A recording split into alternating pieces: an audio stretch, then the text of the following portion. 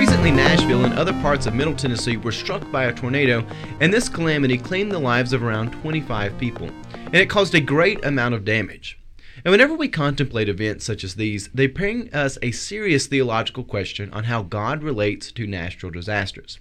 And after being brought this question, it's important for those of us to talk about it. Because what do? We look at the world and we say, why does God allow bad things to happen to good people and bad people to receive good blessings? We look at those questions and they do put us in a position where theological thought comes to mind. So we're going to talk about that today. So welcome to Kingdom of the Logos, a Christian program of critical thinking and adventure. I am Pastor J. Dylan Proctor, and there are a few others with me here in the studio. Pastor Amanda Sparrow. Pastor Anthony Allegria. And I'm Pastor Mike. Alrighty. Well, a few things real quick. I do want to throw a shout out to one of our patrons. Ernest sent me some Swatch watches. He knows exactly what I like. So thank you much. And before we go any further, let's go ahead and open up in prayer. Let's pray over our victims. Pastor Mike, would you pray for those who are... Absolutely. Dear gracious Heavenly Father, you are the God who is able to calm the storms. And so, dear God, in the midst of storms of life here, Lord, we just ask for you to be with those victims who have lost loved ones, those who have lost housing, and there's still so many that are without electricity. Lord, we just pray for your presence to be with all the workers there, your spirit to rest upon them, watch over and protect them. And Lord, we just pray as your body comes together that we comfort those who are in such suffering. We ask this in the name of the Father, Son, and the Holy Spirit. Amen. Amen. Amen. And remember to check us out on Facebook, on YouTube, SoundCloud, iTunes, wherever you watch your videos or get your podcast. And if you would like to donate monetarily, you can do that at patreon.com/Kingdom of the Logos. And thank you so much for joining us. We're going to be taking a break from our look into the 7 deadly lies inside the church, and today we're going to be talking about this natural disaster which has come to Nashville and Middle Tennessee. So just a few days ago, on March 3rd, 2020, a tornado hit Middle Tennessee and caused a great amount of damage. The tornado had claimed around 25 lives, and despite this tragedy and despite the difficulties of this situation, there have been a lot of people respond to this very compassionately. There's been a very large and compassionate response from charitable people giving their finances, giving their time to help with relief. And it's a moment where we have opportunity for people to come together. And it's also a moment where we need to have clear theological guidance about how God relates to natural disasters.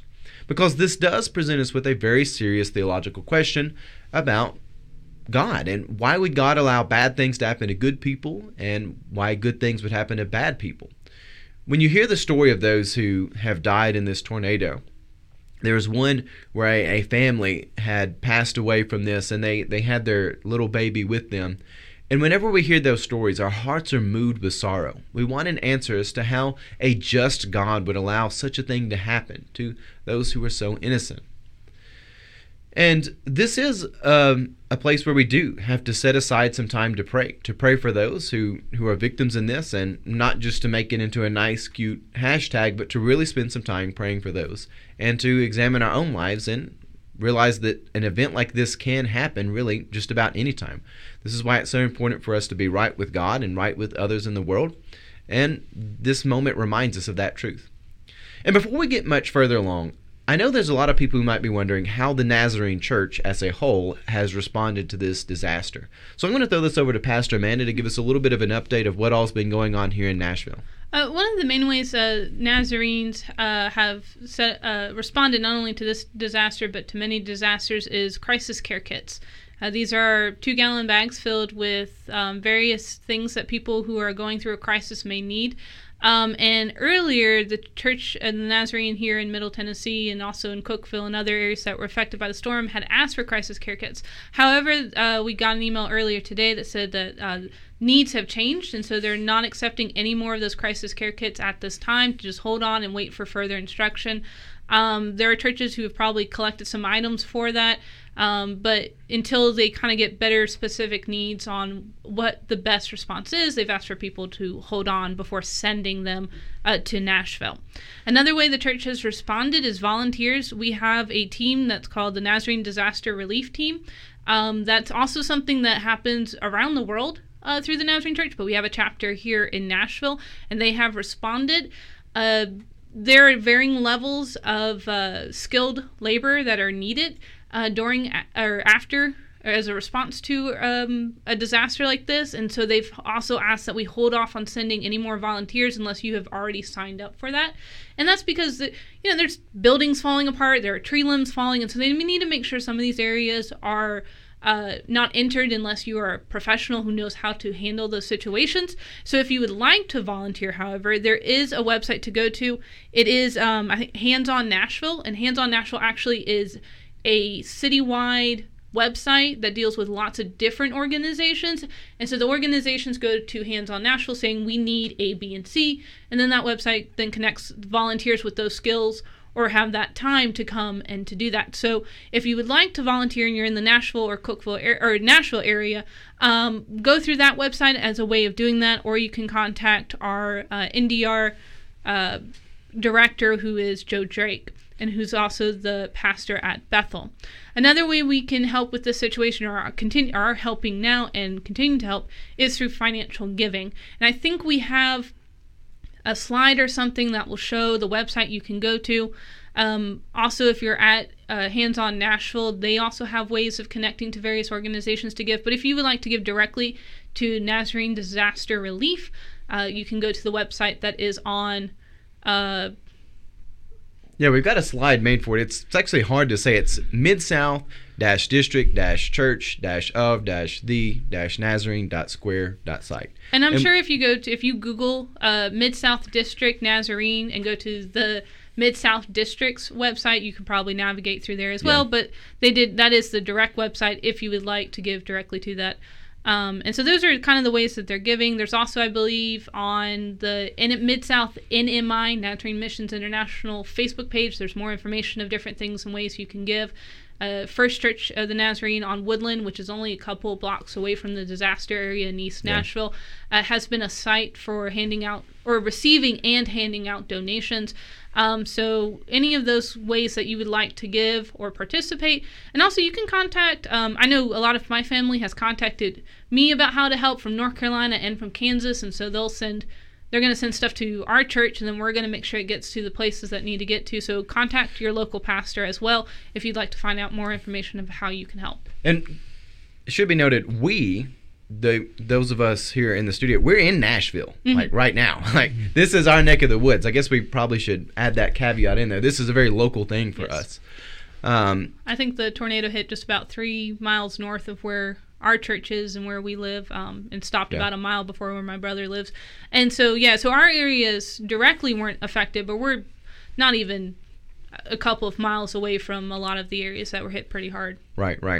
So there's a couple of scriptures I want us to look at before we get into our theological conversation. And these are part of our theological conversation, but they're more or less scriptures to use as a framework. And I want us to start really all the way back in the book of Genesis, because one of the things that's important to understand as we ask these difficult questions about why God would allow something like this to happen is we have to understand where creation actually is. And in Genesis chapter 6, verse 12, and this is the beginning of the story of Noah, we find that it reads the following. Genesis 6:12 is, "And God saw that the earth was corrupt, for all flesh had corrupted its ways upon the earth." Now, what we find in that scripture is that flesh here is not just humanity, it's everything with the breath of life. Creation itself has been corrupted. That's the framework for when the flood happens. Now, a lot of people may look at the flood and they may look at a tornado and say, well, if God brought a natural disaster then, why isn't he going to do that again now? But again, an important element in the flood story is God promises, I'm not going to do this again. But just to understand the framework of everything that happens in the world, creation is fallen. And one of the things that leads to that corrupted state is the sin of man. And we do find there again in Genesis chapter 6, that 5th verse says, "The Lord saw that the wickedness of humankind was great in the earth, and that every inclination of the thoughts of their hearts was only evil continually." And so what we find in that verse there, and again, this is just the framework of how the entire state of the world is. There at the time of the flood, the only thing people were thinking about was evil continually. And now this wasn't like a little side dish of evil where, you went and you bought your hamburger and you got your french fries and now you've got a little side dish of evil ketchup to dip your fries in and kind of eat that from time to time. No, this was not a side dish. This was the full meal. And in fact, it was the only meal. It was the only thing people were doing. They were just being gluttons of evil continually. It was the only thing they were thinking about. They were either doing evil or they weren't breathing, is basically what's happening there.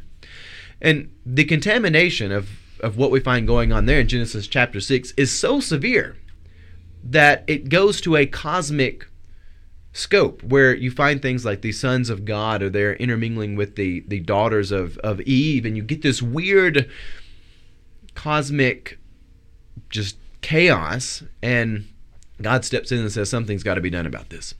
But even after the flood, again, a lot of times people look at the flood and they'll say, well, is that why the tornado happened? The answer is a little bit of yes and no, simply because creation is fallen because of sin, but at the same time, God has also promised us that he's not going to respond this way again. And in Genesis 9:11, God says, I establish my covenant with you, that never again shall a flesh be cut off from the waters of a flood, and never again shall there be a flood to destroy the earth. And when God said that in Genesis chapter 9, I don't think he's telling a lie or that he's walking back on his covenant. I think he's just telling people that, creation is tainted, but I'm not going to do this for you again. I'm going to redeem you rather than to destroy you. Moving to the New Testament, the last scripture I want us to contemplate is from the Gospel according to St. Matthew, chapter 24 and verse 7. And this is where Jesus is giving signs for the new era, but we have to be careful because they're not a complete set of signs. And as we'll find when I read through verses 7 and 8, these are just the beginnings of the birth pangs. They're not they're not enough to make a formula. But whenever natural disasters happen, they'll point somewhere like Matthew 24:7 and say, for nation will rise against nation, kingdom against kingdom, and there will be famines and earthquakes in various places. In verse 8, all of this is but the beginnings of the birth pangs. People will look to that and they'll say, well, okay, so we've got this kind of apocalyptic chapter in Matthew, and it's talking about all this stuff happening. Does that mean that a new era is coming? The tornado come through town. Is it a new era? Well, as the scriptures tell us, by the scriptures on testimony, this is but the beginning of birth pangs. So it's not enough to make a calculation. This is not the main event. It's not even all the markers of the next event. It's just the state of fallen creation. So let's get to our theological conversation on this. So going around our studio, I've got some different questions for us. And I'm going to start with Pastor Mike, if that's okay. What really is the state of fallen creation? Is something like a tornado, where does that fit in? What is the state of fallen creation? Well, God created us, created all of the world to be, in harmony and work together with one another. And because of the fallen humanity and everything that comes about, then creation is fallen as well with that. And so, God is a God who creates free will, and humans have that free will. And so we see, God gets blamed for a lot of things he doesn't do. God, in our scriptures, has worked through nature, but at the same time, nature kind of has its own free will as well as how things work. And there are, scientific ways that things work that God has initiated, created there. So you mentioned that man they're created in the image of God and they've had their fall. But where does nature fit in with that as far as the fall goes? And that's one of the reasons I brought up this Genesis text from chapter 6. Where does nature sit as opposed to Eden, outside of Eden? You don't hear a lot of conversation there in Scripture in those first few chapters of Genesis, but by the time you get to 6, you do get some indicators that some sort of change has happened. Oh, absolutely. There is a change where you see that nature is part of that fallen world that we live in, that it just can be where human beings are fallen and not reflecting the image of God, and evil is part of that free will choice. They choose to follow anything other than God and God's desire. But we also see that creation has fallen as well. In other words, it doesn't live in that perfect harmony that it was initially created in. Yeah, we do not live in creation as it was originally designed by God. Right. You know, that's pretty foundational to Christian orthodoxy. And when you look at a biblical worldview, we learn from very early on that we are not in the Garden of Eden. And that has effects beyond just the immediate, beyond just your personal self.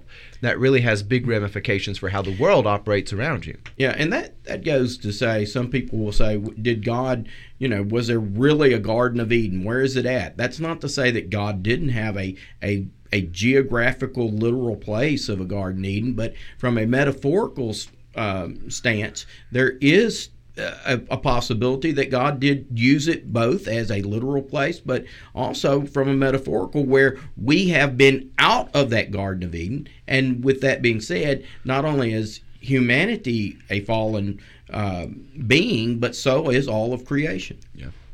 And to that point, it's kind of pretty clear man was not ever meant to find that garden again by our own power. That's true. There's kind of some barriers set there where you can't just waltz back into it at your own whim.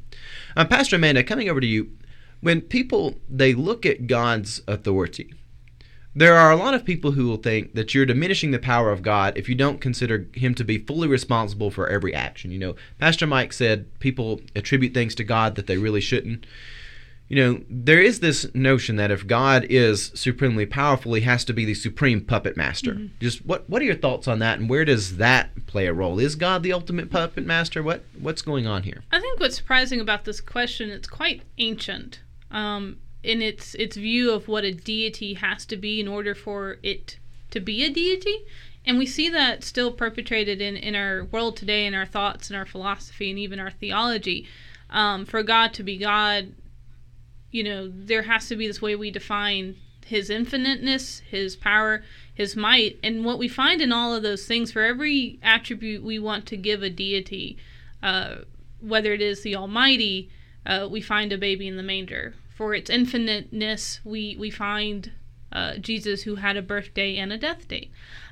For all these things that we try to kind of describe God with, we find God is quite good at subverting our expectations. And so when we come to this conversation of, is God the ultimate puppet master? And there are some who are Christians and who believe in God and have a very deterministic and predestined part of their theology. And one day they will stand before a just and loving God, and God will do what God decides on that. But that is not part of our theology, specifically as Wesleyan Arminians, that the all-powerful, almighty God decided to give space and room for free will. Now, that's easy then to discuss when we talk about tragedies that are perpetrated at the hands of other human beings. We say, well, someone chose to do evil. Someone chose to create a tragedy. But what do we do then with natural disasters? And we see that God has created an order, and as Mike even mentioned, or Pastor Mike mentioned earlier, creation itself kind of has free will, and not that it is thinking or that it was created in the image of God, but there's an order to it. And there's a scientific principle that says for every action there is an equal yet opposite reaction. And so if the winds are just right and the different pressures that formulate storms are just right, then you get a tornado. And I am not a weather or science expert, so I apologize if that was quite bad. But things happen because things happen. We also recognize that even in a world of order, because it is a fallen creation, that there is disorder. And so sometimes, you can do everything right. You can, follow the weather alerts. You can hide in your basement or the most interior room, like your bathroom is what they usually suggest. And death and destruction still comes. And so it's orderly and it's disorderly. And we have to make sense of it, but at the same time understand that there is a loving and compassionate God who's allowed these things to happen. Yet, at the same time, and this is where we have to do the balance, God is not a puppet master, but nor is God kind of the watchmaker who just sets everything up and then steps back. There is not a riding the fence, but there is a Wesley middle way that speaks to a God who's involved, but is not intrusive. Well, I think where this kind of takes us is to the question of whether God is a puppet master or a creator. And to be one who is a creator means you are making things which have some level of agency themselves. In other words, they're capable of acting. And that's one of the things which is really, really beautiful about understanding God being the master of creation rather than just the grand puppet master. Anthony, your thoughts on this?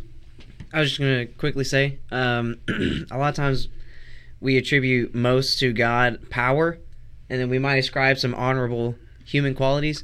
And that's why I think it's easy for people to imagine the domino puppet master God, the God who knocks over the dominoes and who plays with his puppets.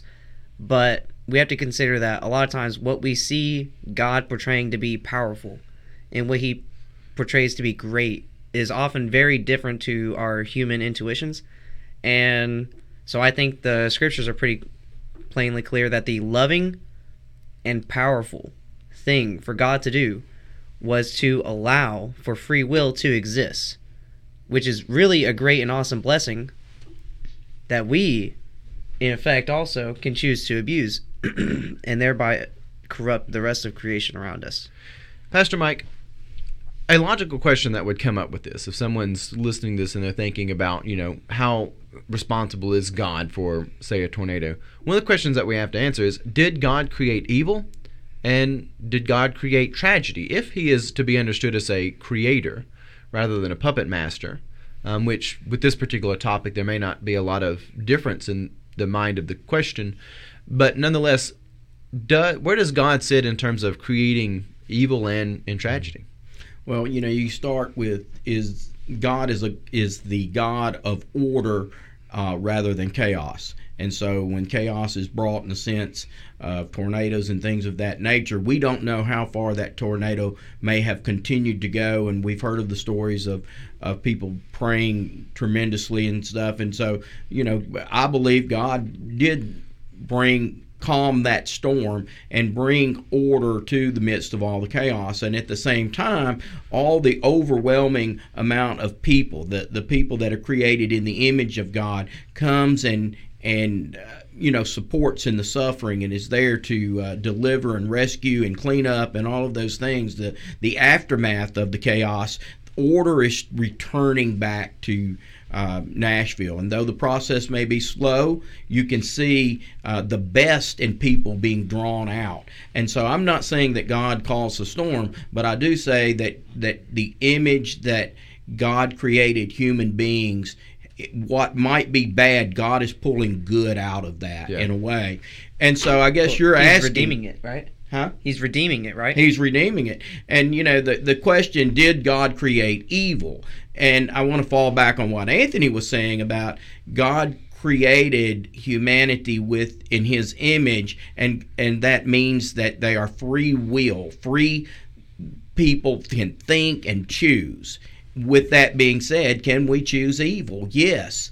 The question, I guess the question goes, did God create Satan, the evil Satan or the devil? The truth is, God created beings that can choose, and that devil chose to be evil, to disobey God and to be the enemy not only of God but of all humanity and all creation. And in turn, there is an answer for that God has, and that is a hell.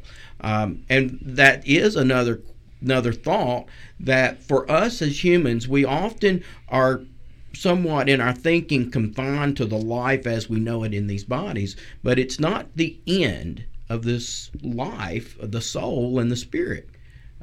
There is a kingdom of heaven that exists.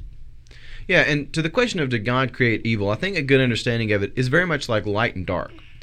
Darkness itself is not really a thing. It's just the absence of light.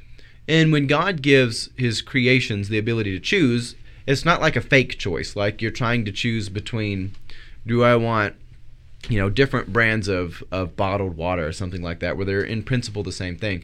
But there's an actual fundamental different choice. And what we find when you look biblically, and you look there early in Genesis, the fruit that Adam and Eve eat is not the tree of good and evil. It's the tree of the knowledge of good and evil. And that's an important distinction to make, because evil is something which is an absence of that which is godly, that which is of God's order and God's design. So it's something which, rather than being created, it's uncreated. And in fact, when you look at, there are a lot of old books on like demons and demonology and the different books of that, like the Key of Solomon. A lot of times they describe those beings as being unborn to creation. They are the bornless things because they were not created. And like humanity is actually known for quite a long time that there's things which are not part of the created order, and they're, rather than being created things, they're uncreated. And death itself is kind of the uncreation of life. And if you've ever been around like a dead animal, and I hate to bring up Anthony's favorite opossum, Beelzebub, the dead opossum under the church he had to get out, you know, they stink, they create a menace, and you understand something like Beelzebub, who does have a spiritual significance as being a conscious evil demon wanting to come and afflict and oppress you. But then there's also the material side, which our ancient ancestors understood, where he is the disease-riddled demon living on the dead corpse of an animal, in the insects, those disease-riddled insects that are swarming around a dead body. And, you know, that's not something which is really created. You can go and you can collect all those insects and, you know, contain them, ship them away like they've got the coronavirus or something, I don't know. But the truth is you'll get another dead body. And it doesn't have a direct cause and effect relationship like you do with, say, life, where you have two parents, they have a child, or something like that. Evil, it is uncreated. It's kind of out of the void. It's out of the nothingness, and it's a really tragic thing. And that's what we find in fallen creation. There are a lot of things around us which are not part of God's design. They're just kind of products of the void, of people choosing to turn away from God, and even creation itself being fractured and having cracks with the void seeping up into it. And that's really where we're at. Anthony, your thoughts on all this? I was just going to say, to your point, with death, that Dylan's bringing up this, you know, this idea of it being uncreative, and so some people might think, okay, well, if it's uncreated, God's uncreated, maybe it's internal or something like that. That's not all the direction he's going. But it is very interesting because in death, you do see uncreation. You literally see something that is orderly, something that's functional and fits within the network of the rest of creation. Life starting to go away, starting to disappear, is an act of uncreation, or at least it's an event of uncreation. And the possum, in a sense, is being uncreated.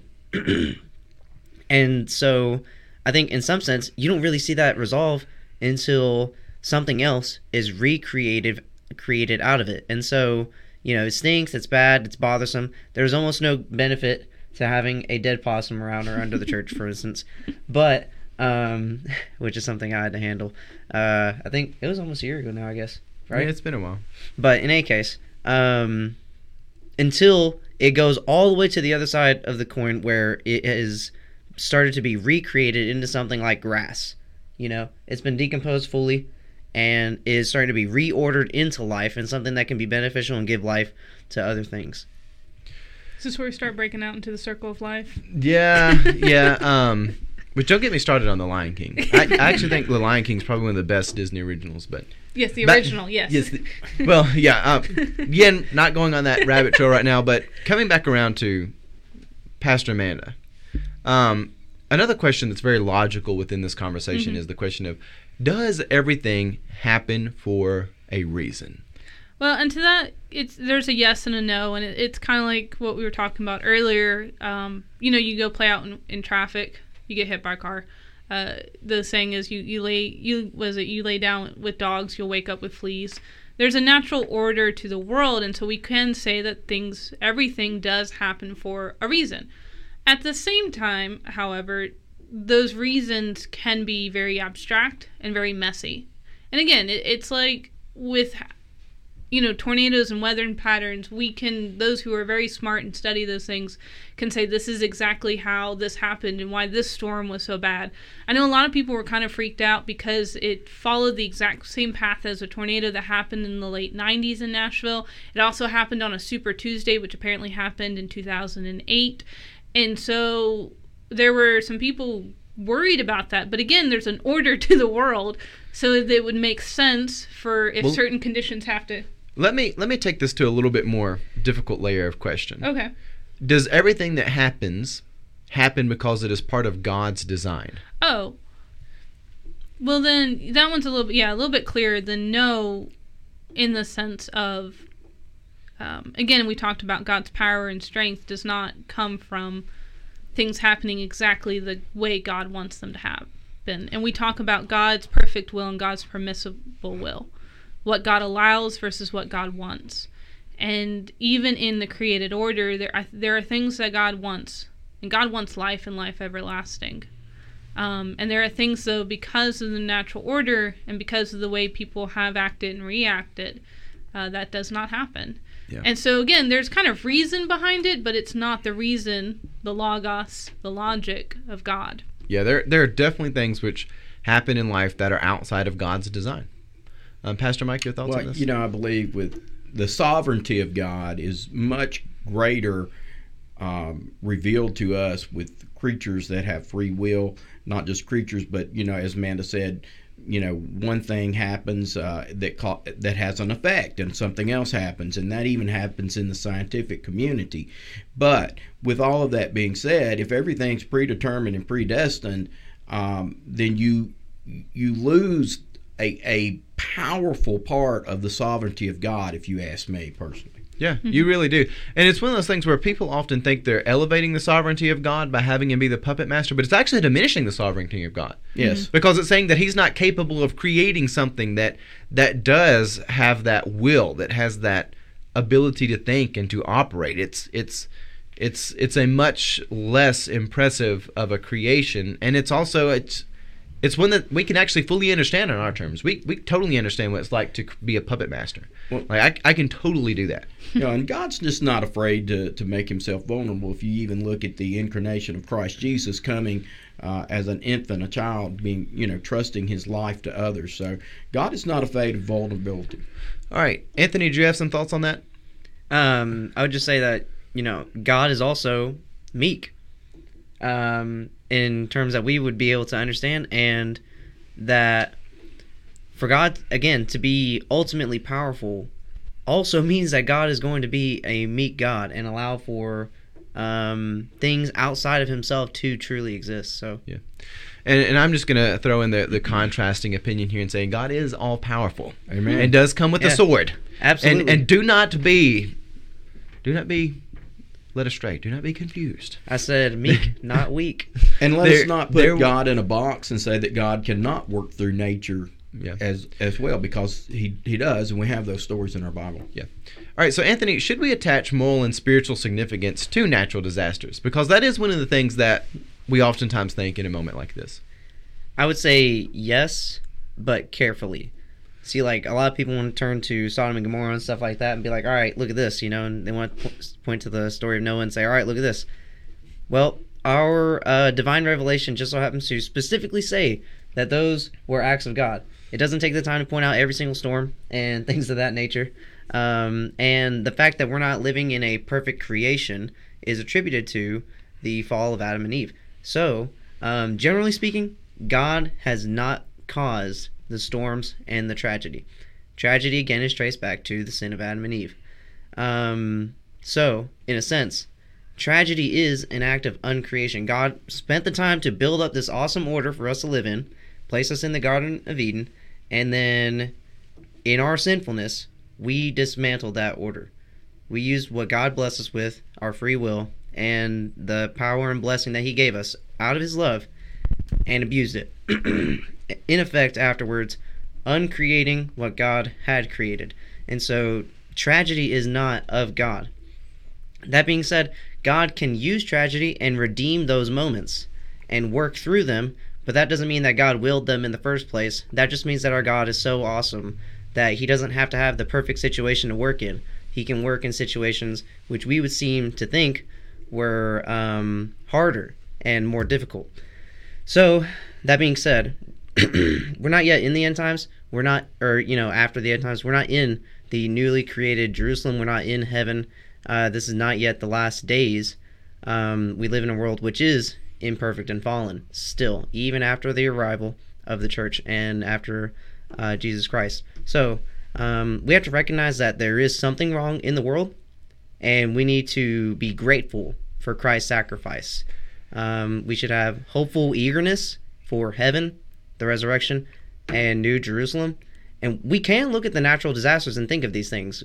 Whenever we see these things, we should have a longing for heaven. Paul says that something along the lines of there's nothing more pitiful than a Christian who doesn't and can't look forward to heaven.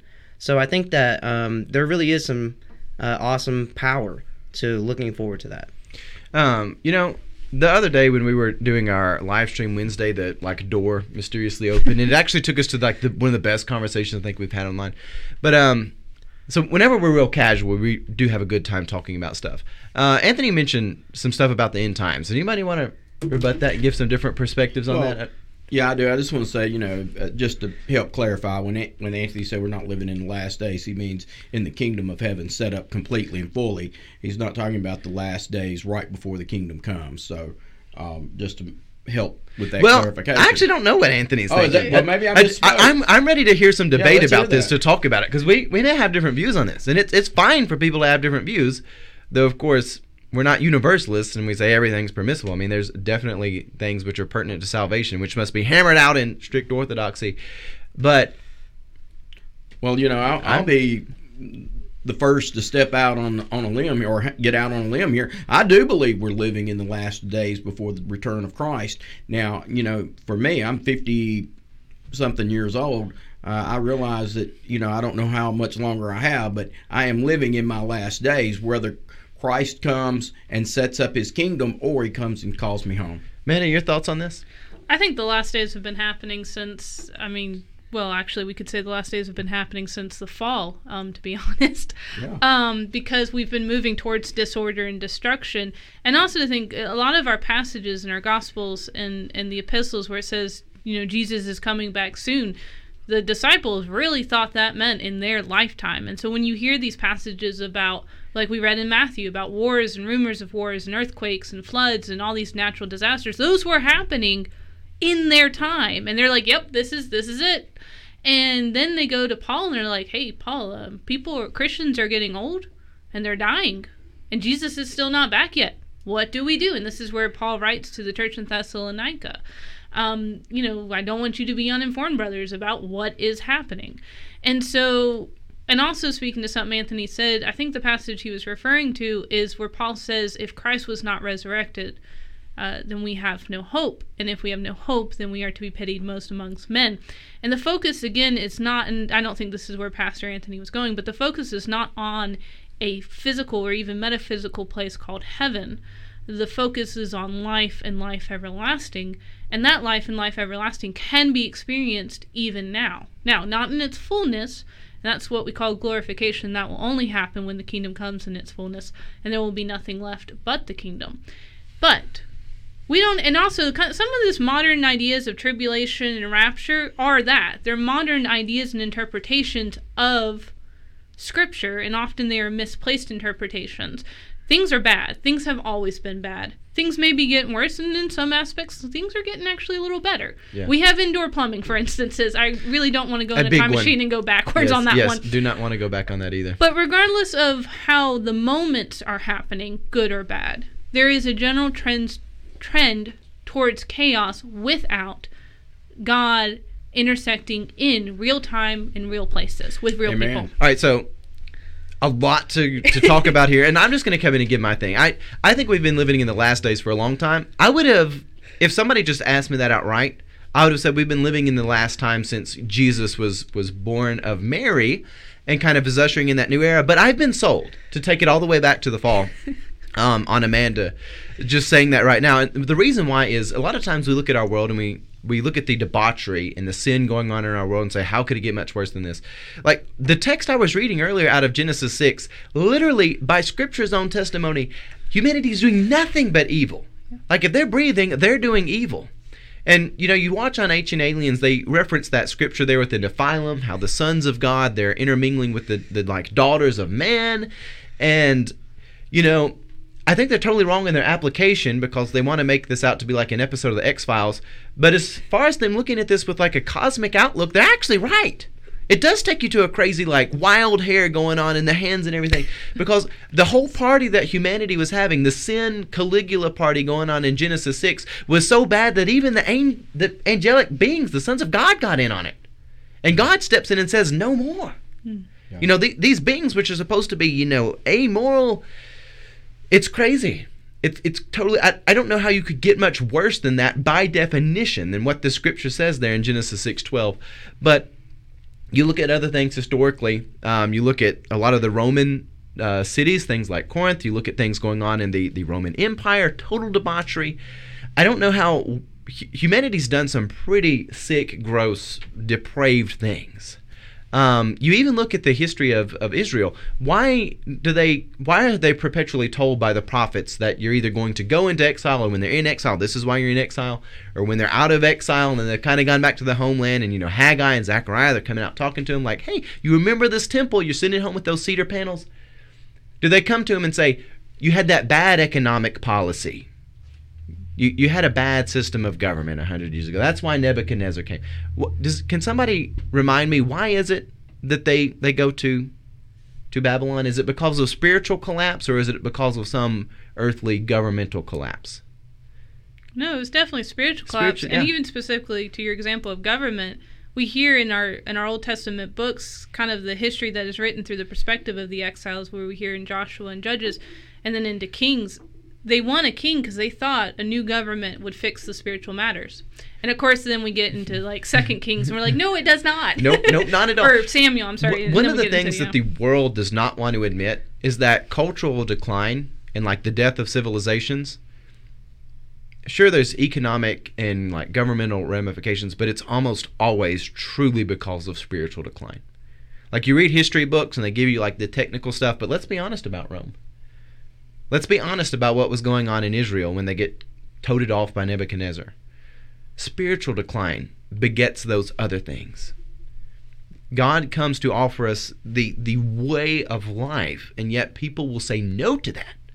And then they'll want to blame it on other things, which again, not that those things aren't there, but it all comes back from a spiritual, good stewardship. That's part of being a biblical believer.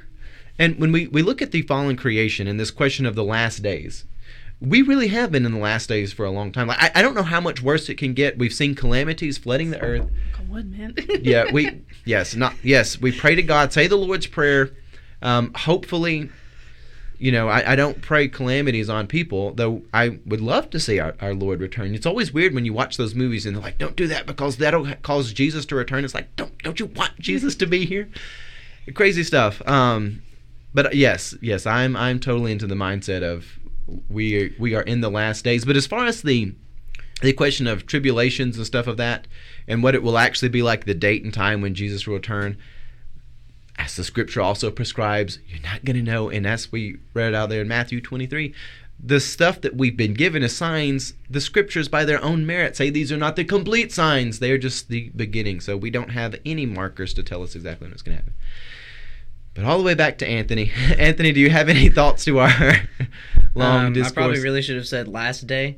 But I looked it up just now. Anytime I see last day in the Bible, it's always connected to resurrection. That's what I was kind of referring to. I was bringing up heaven, resurrection, New Jerusalem. So, I mean, in the end times, it's not, I don't think it's going to be indicated by great, terrible, massive destruction. And yeah, that might happen in between. But the very end is resurrection, New Jerusalem, new life, heaven on earth. It's going to be the experience of heaven.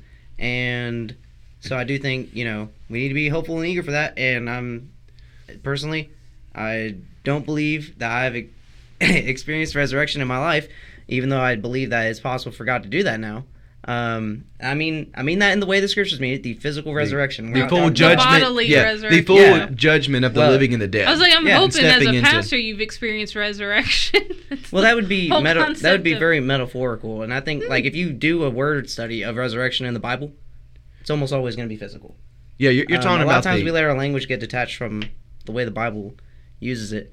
But and if I can say, I'm not like haven't had this whole conversation to like rebuke or chastise Anthony. Jesus doesn't come to people and say you've got to have a good understanding of end times and know whether you're a millennial or post-millennial or amillennial in order to be saved. Not that is not one that I would consider pertinent to salvation. Jesus doesn't have that as a requirement. But it is an interesting conversation to have because people come differently. And I'll let Anthony continue. I mean, that was really it. I should have said last day. I said last days, in the implication that it would take some time.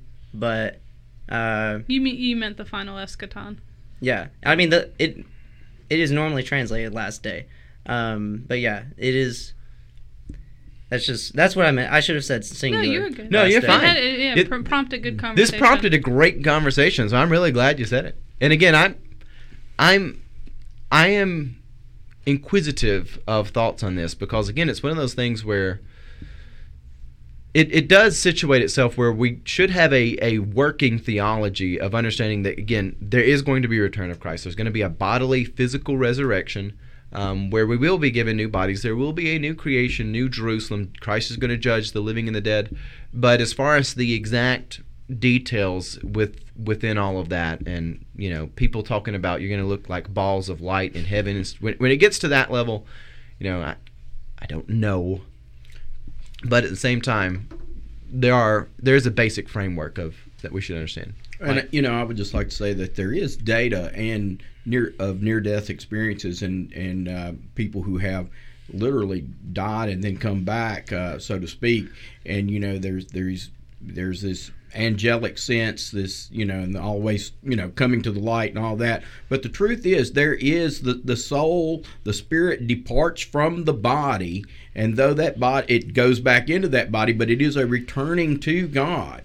And so there's plenty of stuff out there that has good data that points to that.